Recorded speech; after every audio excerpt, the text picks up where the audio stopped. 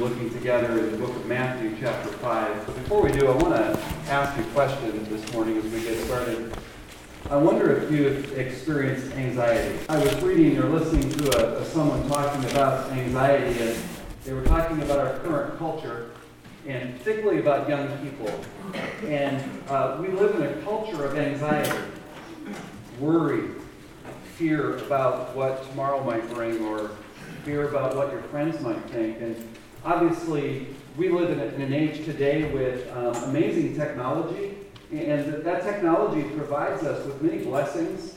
But along with that, especially along with social media, come the ability to interact with one another in ways that we didn't have available to us when I was in high school. We didn't have the ability to Snapchat or to Facebook back and forth, or all of these things that we do. And those things are wonderful tools if used appropriately, but at the same time, that's part of what for young people is causing a tremendous amount of anxiety. Text messaging and all of this. In fact, some psychologists have said that young people are suffering from insomnia, the inability to sleep, because at night they don't turn their phone off, and they're wondering when the next text will come in, and when the next Facebook post will come in, and if they don't immediately respond to that text message, or if they don't immediately post or reply to that Facebook, there's that anxiety. Or maybe you're the one who sent the text message, or you posted the Facebook post, and you're waiting for the reply, and you're anxious about that. And anxiety is ruling our world. In fact, I was reading an article where a young lady in her low 20s, she had graduated from college, she was out in the workplace, was talking about anxiety, and she made the statement that if you're not anxious, you're weird. If you're not anxious, there must be something wrong with you. Everybody's anxious. But what is it at the heart? It is at the heart of anxiety, but not just anxiety, but maybe you get frustrated. Maybe you get angry. Maybe you're not content, and maybe that discontent shows up in grumbling and complaining. The Scriptures have something to say about these things and about the way we feel, and it really comes down to the gospel. It really comes down to understanding the gospel. And there are essential truths about the gospel that we must embrace in order for us to have the kind of wholeness, the kind of peace that Christ wants us to have in this life. And especially as we anticipate Christ's coming, that peace that we will have when he returns. So what is the gospel? Well, we're going to touch on it. We're going to focus on one key element of it this morning from Matthew chapter 5. But before we go there, I want to read Matthew chapter 4, verse 23, so that we can come into this text appropriately and understand its context. We read in Matthew chapter 4, verse 23, that Jesus was going throughout all Galilee, teaching in their synagogues, and proclaiming the gospel, or the good news of the kingdom. Now, there are other places in Scripture at the beginning of other gospels where we're told that Jesus' ministry is a preaching of the gospel.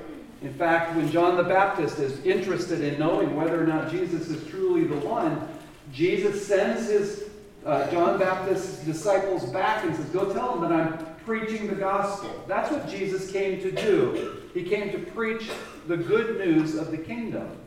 And then from that, we go on and go into what's called the Sermon on the Mount. So we're told Jesus has come to preach the gospel, and then we come into the Sermon on the Mount. And I see that connection, that the Sermon on the Mount is really, at the heart of it, it's the gospel. Jesus is going to unfold and unpack the gospel for us throughout that. But we're just going to look at one verse from the Sermon on the Mount. Now, and to get there, we're going to pick it up again in context, and starting at chapter 5, verse 1, we read, when Jesus saw the crowds, he went up on the mountain, and after he sat down, his disciples came to him.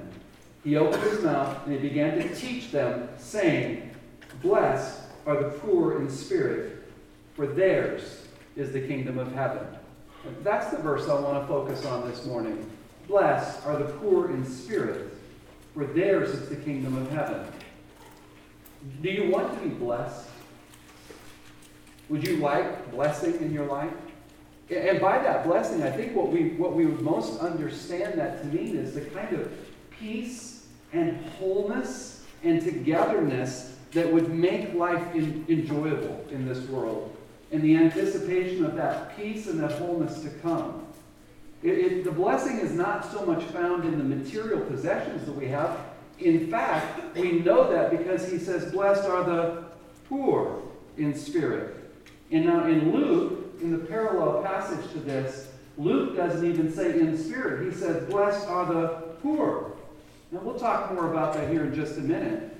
But clearly, Jesus does not have in mind material possessions, money, a cool car, great clothes, that kind of thing. That's not the blessing that he's talking about. He's talking about being blessed in a more significant, more lasting, and more profound way. A way that actually overcomes anxiety. A way that overcomes frustration and anger in those things that we feel. Let me say it this way. Being poor in spirit is the beginning of the gospel. Being poor in spirit is the beginning of the gospel. Jesus, we're told, is preaching the gospel. That's what he came to do. He came to preach the gospel, and he begins by saying, blessed are the poor in spirit, for they shall inherit the kingdom of heaven. So he begins there.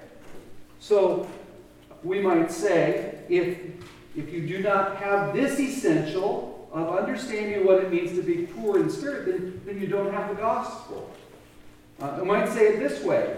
If you are not poor in spirit, you are not blessed.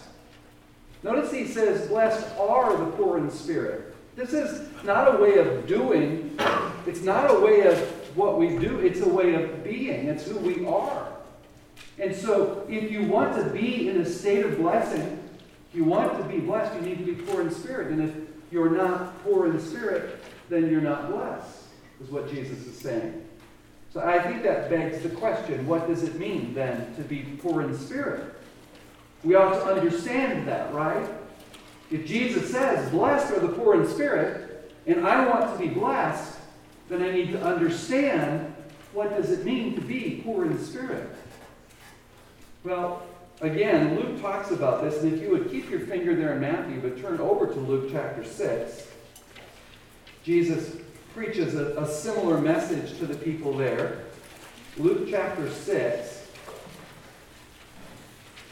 I referenced this passage a minute ago, but I wanted you to see it. Luke chapter 6 and verse 20. And Jesus, turning his gaze towards his disciples, he began to say, blessed are you who are poor, for yours is the kingdom of God. Blessed are you who are poor. Now, does Jesus have in mind this idea that if you are materially poor, that is, if you do not have much money, that you don't have many resources in life, that you're blessed? Well, I don't think so. I don't think that there is something that is essentially good about being poor. But what we do see is that even throughout all of the Old Testament, that God is favorable toward the poor. In Psalm 34:6, Scriptures say, this poor man cried to the Lord, and he heard him and saved him out of his troubles. Or Psalm 10:14, the unfortunate commits himself to you. You have been a helper of the orphan. Or Isaiah 25:4, for you have been a defense to the helpless, a defense for the needy in his distress, a refuge from the storm, and a shade from the heat. I could go on and on from Old Testament passages where the Lord shows favor to those who are materially poor, those who are weak and vulnerable in this world. But what's the connection here? Well, spiritual poverty, being poor in spirit, is comparable to material poverty in many ways. Let's think about the comparisons here. Let's think about the materially poor. Think about those who don't have very much in this world. Listen, it's hard for us to think about this in our culture because every one of you has a tremendous amount. Now, some of you might be thinking, but Pastor Kelly, you don't know me because we don't have very much. Well, but you do in comparison to the world's wealth. I've had the opportunity to go over and spend time in Zambia, Africa, for several years, going teaching. And the first year that I was over there, I recall an image of a young boy going to school. School is free up through the 8th grade over there, much like it's free here, but then beyond that you have to pay. But this little boy was in elementary school. And the requirements in order to be in class is that you have to be covered. You have to have shoes on. You have to have some form of pants and a shirt. And this little boy was wearing a pair of shoes that were open on the top. They were barely hanging on to his feet. They were flopping because they were so old and ruined that they were held onto his feet by a string, literally. And for his shirt, he had found a rag and had draped it around his back and tied it on his neck so that he could go to school. This little boy had nothing. That's poverty. What we have here in the United States, we don't see that. We don't see poverty to that degree. But that's the kind of poverty that the Lord is thinking of and speaking of when he talks about being poor and then being poor in spirit. And when we think of that kind of poverty, we think of people who are hungry, who may not have something to eat today or maybe not even tomorrow. We think of people who are, they're trapped in their poverty. In other words, they don't have the opportunity to come to a school like this necessarily, and they certainly don't have an opportunity for college, and they don't have an opportunity in their world to get out of that poverty. They're enslaved to it, not by choice, but because that's just their reality. They're dependent upon others. They're desperate, and they are unable to contribute. They don't have anything to give to other people who are in need. And I think it's that Jesus wants us to be thinking about, but he wants us to be thinking about it spiritually. So what does it mean to be poor in spirit? It is your acceptance of your spiritual poverty before God. Being poor in spirit is your personal acceptance of your personal poverty before God. And we connect the material poverty with our spiritual poverty in these ways. Do you see yourself as hungry spiritually? Do you see yourself as someone needing the spiritual food that only God can give? Or are you satisfied with this world and all that it offers you? Do you see yourself as someone who is at risk of being enslaved to sin, trapped by sin? Do you see that that's your natural state? That apart from Christ, Paul says in Romans chapter 6, that you are enslaved to sin? Listen, if you are a follower of Jesus Christ, then you have been set free from the power of sin. But if you are not a follower of Jesus Christ, then you are enslaved to your passions, to the things that you want to do. You will not always be able to say no, even when you know that you should say no. Do you see yourself as dependent? Dependent upon God? Dependent upon others? Do you see yourself as desperate? Desperately in need of help? And do you see yourself as unable to contribute? Unable to give apart from what God has given to you? Isaiah 64:6 says this, for all of us, how many of us? All of us have become like one who is unclean, and all our righteous deeds are like a filthy garment, And all of us wither like a leaf, and our iniquities like the wind take us away. There are many other passages we could go to. Jeremiah 17:9, for the heart is deceitful and desperately wicked. Who can understand it? And that's where I think Paul goes in Romans chapter 3, verses 10 through 12, when he says, as it is written, there is none righteous, no, not one. There is none who understands. There is none who seeks for God. All have turned aside. Together they have become useless. There is none who does good. There is not even one. Let me ask you a question this morning. How does your heart react if I say to you, you're nothing before God? How do you respond in your heart right now? Because, listen, I understand we're having a conversation, those of you that are listening to me. We're having a conversation, right? You're not saying anything out loud, but you're thinking in your mind. You're processing what I'm saying. I'm asking you a question. How does your heart respond if I say to you, you are nothing before God? Do you say, well, wait a minute, Kelly. I'm special. God created me special. Is that how your heart reacts to that? Do you argue with that? Let me read a passage to you. Isaiah chapter 40, verse 17 says this. All the nations are nothing before him. They are regarded by him as less than nothing and meaningless. All the nations are nothing before him.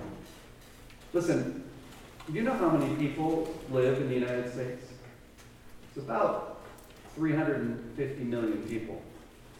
You are one of hundreds of millions. And that's just one nation. And God says to the nation, you're nothing and less than nothing to me.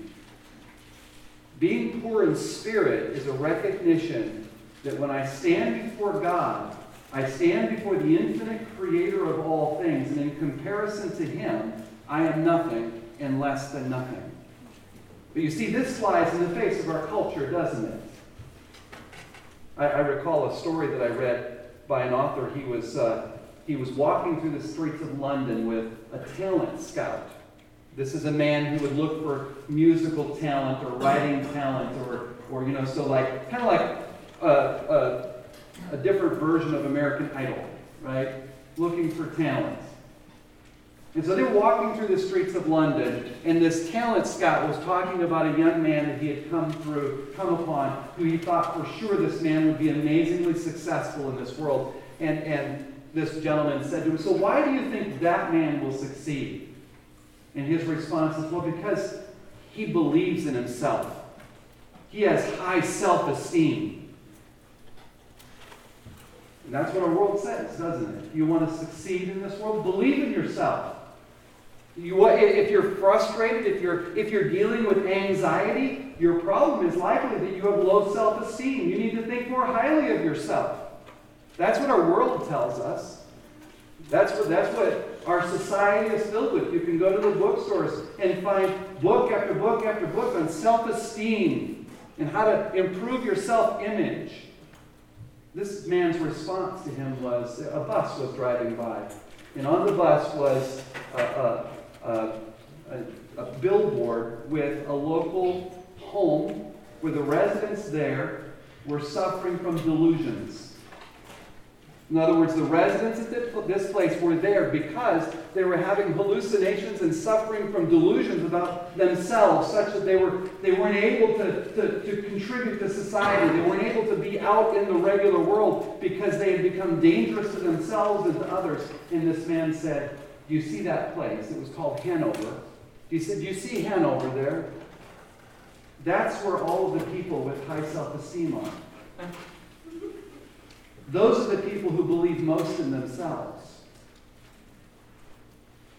Because you have people there who believe themselves to be Jesus. You had believed those people who had delusions of being Superman and able to jump off of buildings and fly. You had people there who believed themselves to be gods. They believed in themselves. You see, believing in yourself to the degree that our world would have you believe in yourself will lead you to insanity. It doesn't lead you to freedom from anxiety. Scriptures come and they completely tear that out from underneath us. And they say, blessed are those who are poor in spirit. Blessed are those who see themselves as destitute. Blessed are those who see themselves as nothing and less than nothing before God. Blessed are those who come before him and acknowledge their desperate need and hunger for him. So how do you become poor in spirit? How do you become poor in spirit? Well, first of all, you need to stop doing something. First of all, you need to stop comparing yourself to others. When you get on Facebook, what are you often doing? Are you not comparing your life with others? Are you not comparing yourself with other people? When you come to school and you look around and see what other people are wearing and what you're wearing, are you comparing yourself to them? Think of the anxiety that's created in a heart that focuses on horizontal comparison. I compare me to you. You know, when I do that, I can find people that I might figure that maybe I'm smarter than that other person over there. Maybe I have more than that person. Maybe I'm stronger, faster, better than that other person. But at the same time, I can also find people who are smarter than me, faster than me, stronger than me, who have more than me. So on the one hand, I can become prideful. On the other hand, I can become worried or anxious. See, these are symptoms of a spiritual richness that is inappropriate for us as Christians. A spiritual pride that is inappropriate. First, we need to stop comparing ourselves to one another. That's not the standard that God will judge you by. God is not going to line us all up together and judge us in accordance to how we compared with one another. That's not the standard. What is the standard? Is it not God himself? Is it not God himself who is the standard of measurement? In fact, in the Sermon on the Mount, later on, Jesus is going to say in chapter 5, verse 48, you must be perfect as your heavenly Father is perfect. Anyone here willing to raise your hand and say, I'm perfect? More so, are you willing to raise your hand and say, I'm perfect like my heavenly Father is perfect? But don't you see? That's the standard. That's what you're going to be judged by. And if we understand that standard, we stop comparing ourselves and then we compare ourselves to God, we behold him, we behold his glory, then we will experience poverty of spirit, much like Isaiah did in Isaiah chapter 6, where he's ushered into the very throne room of God. He sees God seated on his throne, and his train fills the temple, and there's smoke, and there's earthquakes, and there's angels surrounding God, crying, holy, holy, holy. And what is Isaiah's response? He sees and beholds God's glory to the extent even that he can, because I would suggest that he still wasn't able to see all of his glory in that moment. But inasmuch as he sees him, what does he do? He falls down before him and says, woe is me, for I am a man of unclean lips, and I'm from a people of unclean lips. He is shattered. He is broken. He is poor in spirit. He's crushed. He no longer sees himself as something. He sees himself as nothing before his God. He sees himself as absolutely destitute before him. He sees him as absolutely in need, able to contribute nothing until the angel comes and takes the tongs and removes a coal from the fire and touches his lips and pronounces forgiveness. And that's looking ahead to the sacrifice of Christ on the cross. See, the gospel begins with our acceptance of this reality that I am destitute and broken and absolutely in need. And it moves us to the glory of Jesus Christ, who was sent into this world to live his life for you. Jesus was perfect as his heavenly Father was perfect. Jesus is perfect as his heavenly Father is perfect. Jesus didn't sin in any way. He lived his life perfectly. He fulfilled all of the law on your behalf. He did that for you. And then he died on the cross and took all of the sin of your life, all of the falling short of the God's glory in your life, and he paid the penalty of it. And then he said, listen, if you will cling to me for your righteousness, if you will come to me broken, poor in spirit, then the kingdom of heaven will be yours. If you'll cling to me and come with me, I will usher you in. I will give you my righteousness. I will give you perfection. You can't come to Christ if you're not broken. You have to be broken first. My wife was trained as a teacher. She taught for a little while in various settings, and she's kind of in that role again now.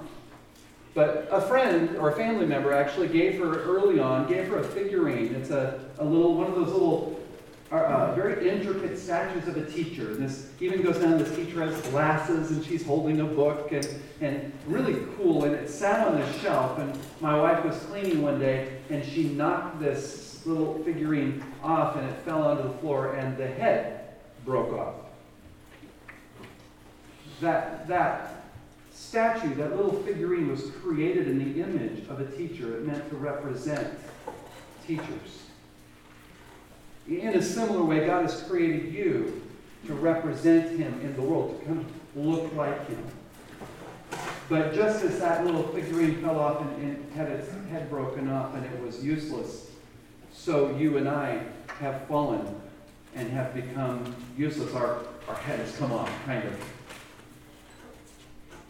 But, we were able to take that statue and take some glue and very carefully put some glue on that neck area and reattach that head, and it stayed because there's good glue out there, and it sits now still on our shelf. It's not perfect. If you look closely enough, you'll see that it's got some cracks around the neck, but the head is on. Christ is your glue.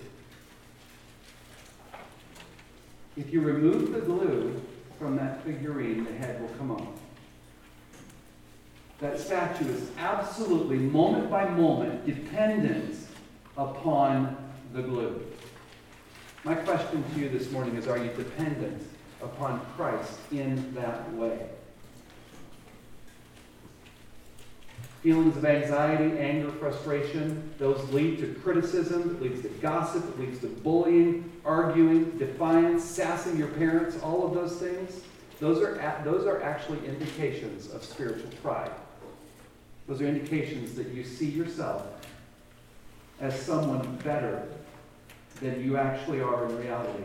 And you're not realizing that everything in this life that is good, you are dependent upon Christ, for he's your glue. So I wonder, do you see yourself as poor in spirit? Are you poor in spirit? Have you embraced the truth on your own, that on your own you are spiritually destitute? This isn't just what it means to become a Christian.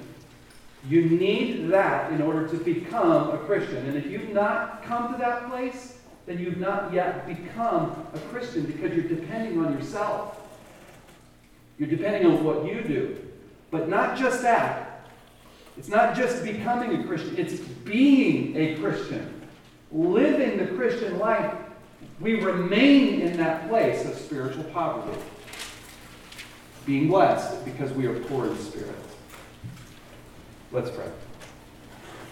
Father, we thank you so much for the grace of Christ that you've given to us. So we thank you that in Jesus we can be perfect. But Lord, I pray that you would help us to see that apart from Jesus, that we are broken and destitute. That we truly are poor in spirit before you. But Lord, I pray that we would become poor in spirit. That, Lord, Perhaps there are some here this morning that don't know you. They haven't come to faith in you yet. Lord, may you show them that the anxiety, that the brokenness that they feel and experience is because they're trying on their own and they're comparing themselves with others and they're not looking to you. And Lord, for those of us that have looked to you, may you continue to remind us that we need to continue to look to you and continue to resist temptation to compare ourselves to others and continue to depend on you as the glue that will hold our lives together. Father, we do depend on you. We depend on the work of grace through Jesus Christ our Lord. And we pray in his name. Amen.